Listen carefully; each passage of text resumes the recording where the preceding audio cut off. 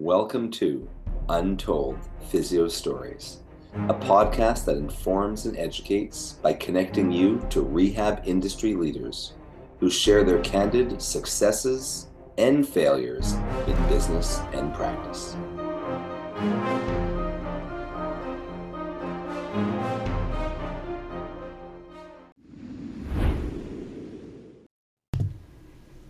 Hello and welcome back to another episode of Untold Physio Stories. I'm one of your hosts, Jason Shane from Shane Physiotherapy, with my co-host and good friend. Oh yeah, we're friends? That's right. We forget to say that. It's Dr. E from Modern Manual Therapy. Well, we do actually like each other. I have heard of professionals who work together who don't. We try to talk on the phone, I'd say every couple weeks about things even other than physiotherapy. If you can imagine that, yes. We do have other things in common. There is life outside physiotherapy. Sometimes it's even once a week, which is probably more than I talk to my family sometimes. You know what? I think it's because we will time our chats with being in the car and carpooling kids. Even being 3 hours away. Yes, even being 3 hours away. I don't even know how that works, but so yeah, today I think Jason has a story for us. You know, and I haven't told this one to Urson, and I think that you are going to appreciate it. You may even know the start of the story. I was on Facebook probably about a month ago, and I saw that Charlie Weingroff had done a post. And it was a very short post, and he said something along the lines of, that moment when the patient in front of you realizes that you're not going to fix her in one visit, even though she thinks you're a guru. And I saw that. Did you see that post? Yes, I did. And probably the reason why we both saw it was it resonated with a lot of people, got a lot of likes, a lot of traction. And I saw that, and I'm thinking, well, I look at Charlie as obviously a preeminent person in the industry. I like what he has to say. And it was like a very positive, nothing negative to say about it.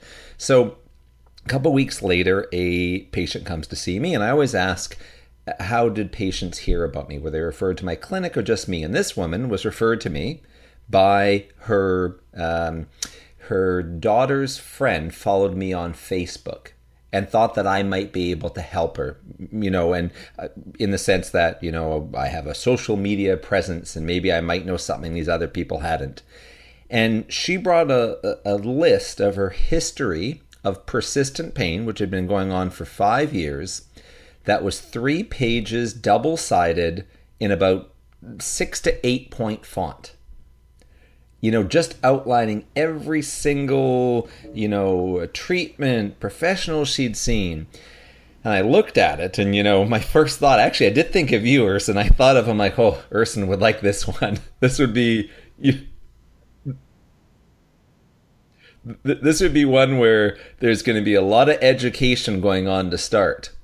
And I like to get right out of the way and, be upfront. And I say, well, I just want to let you know, I said, with something you've had for, 5 years, I'm probably not going to be able to fix it in one visit.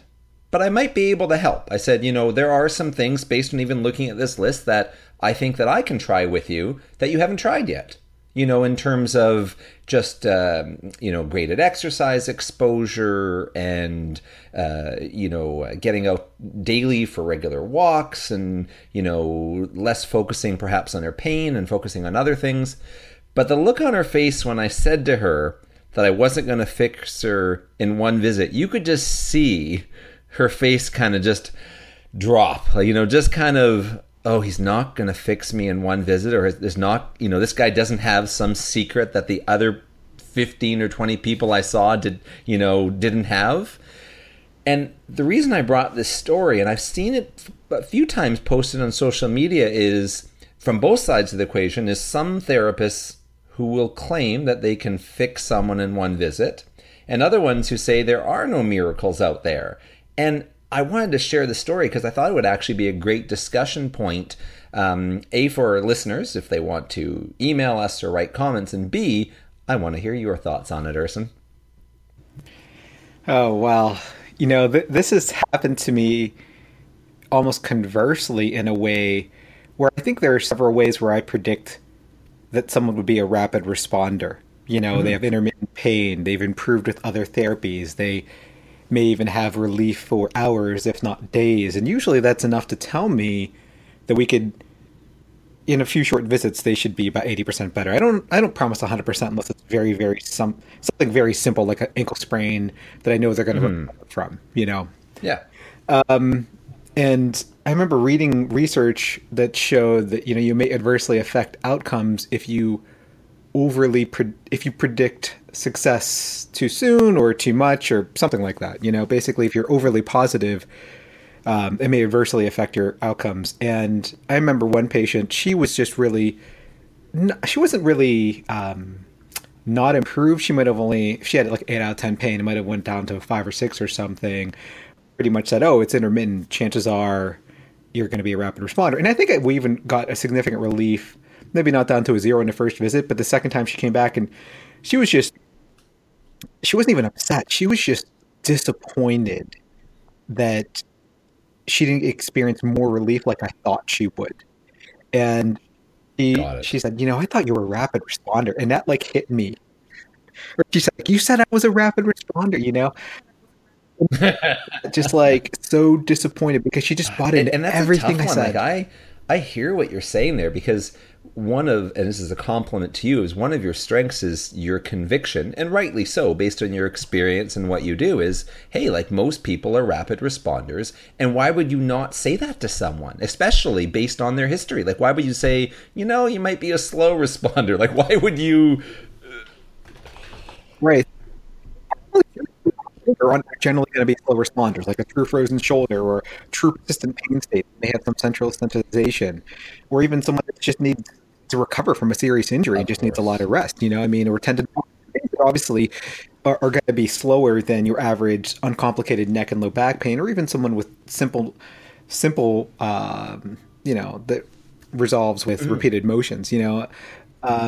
So yeah, I mean, I think it's super interesting. And when you said her face was dropping, it reminds me of like the scene in Nemo when like they're like, "Oh, you're a clownfish. Can you tell us a joke?" And he's like, "Oh, I'm not really funny." You know, it's like go on and on.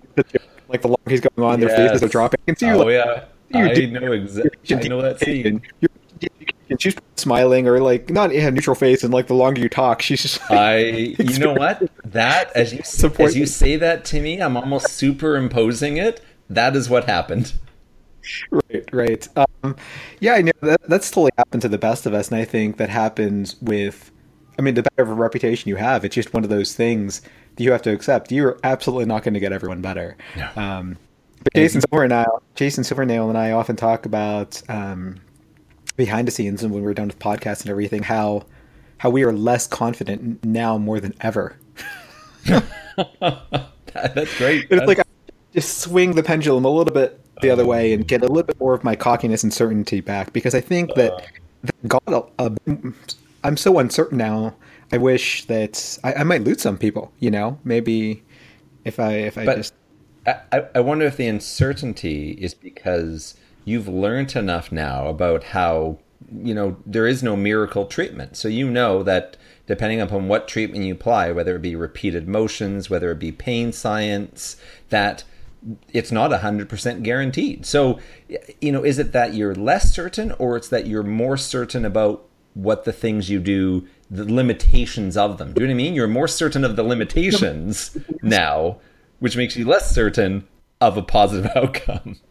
Right. I'm certain of my limitations, and my focus literally for the past 2 years, other than nutrition and learning things outside of physical therapy, is focusing on people who I know I'm going to get better, or in other words, ruling out people who have certain characteristics about their lifestyle or comorbidities or even outlook, and all these things combined, I almost can think I'm not going to be able to help this person.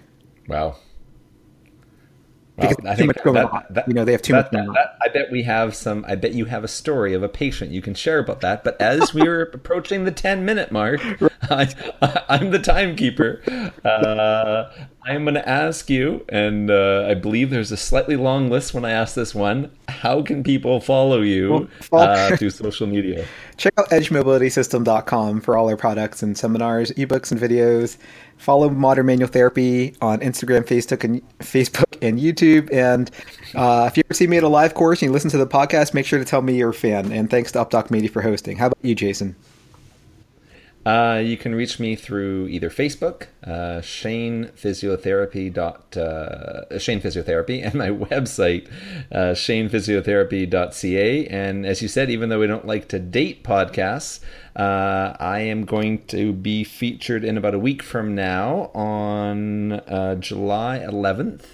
I'll say the year 2017 on another Huffington Post Canada video, so you can look out for that as well. We're going to air this in 2018 now, just because. Exactly. Have a good one. Talk to you soon.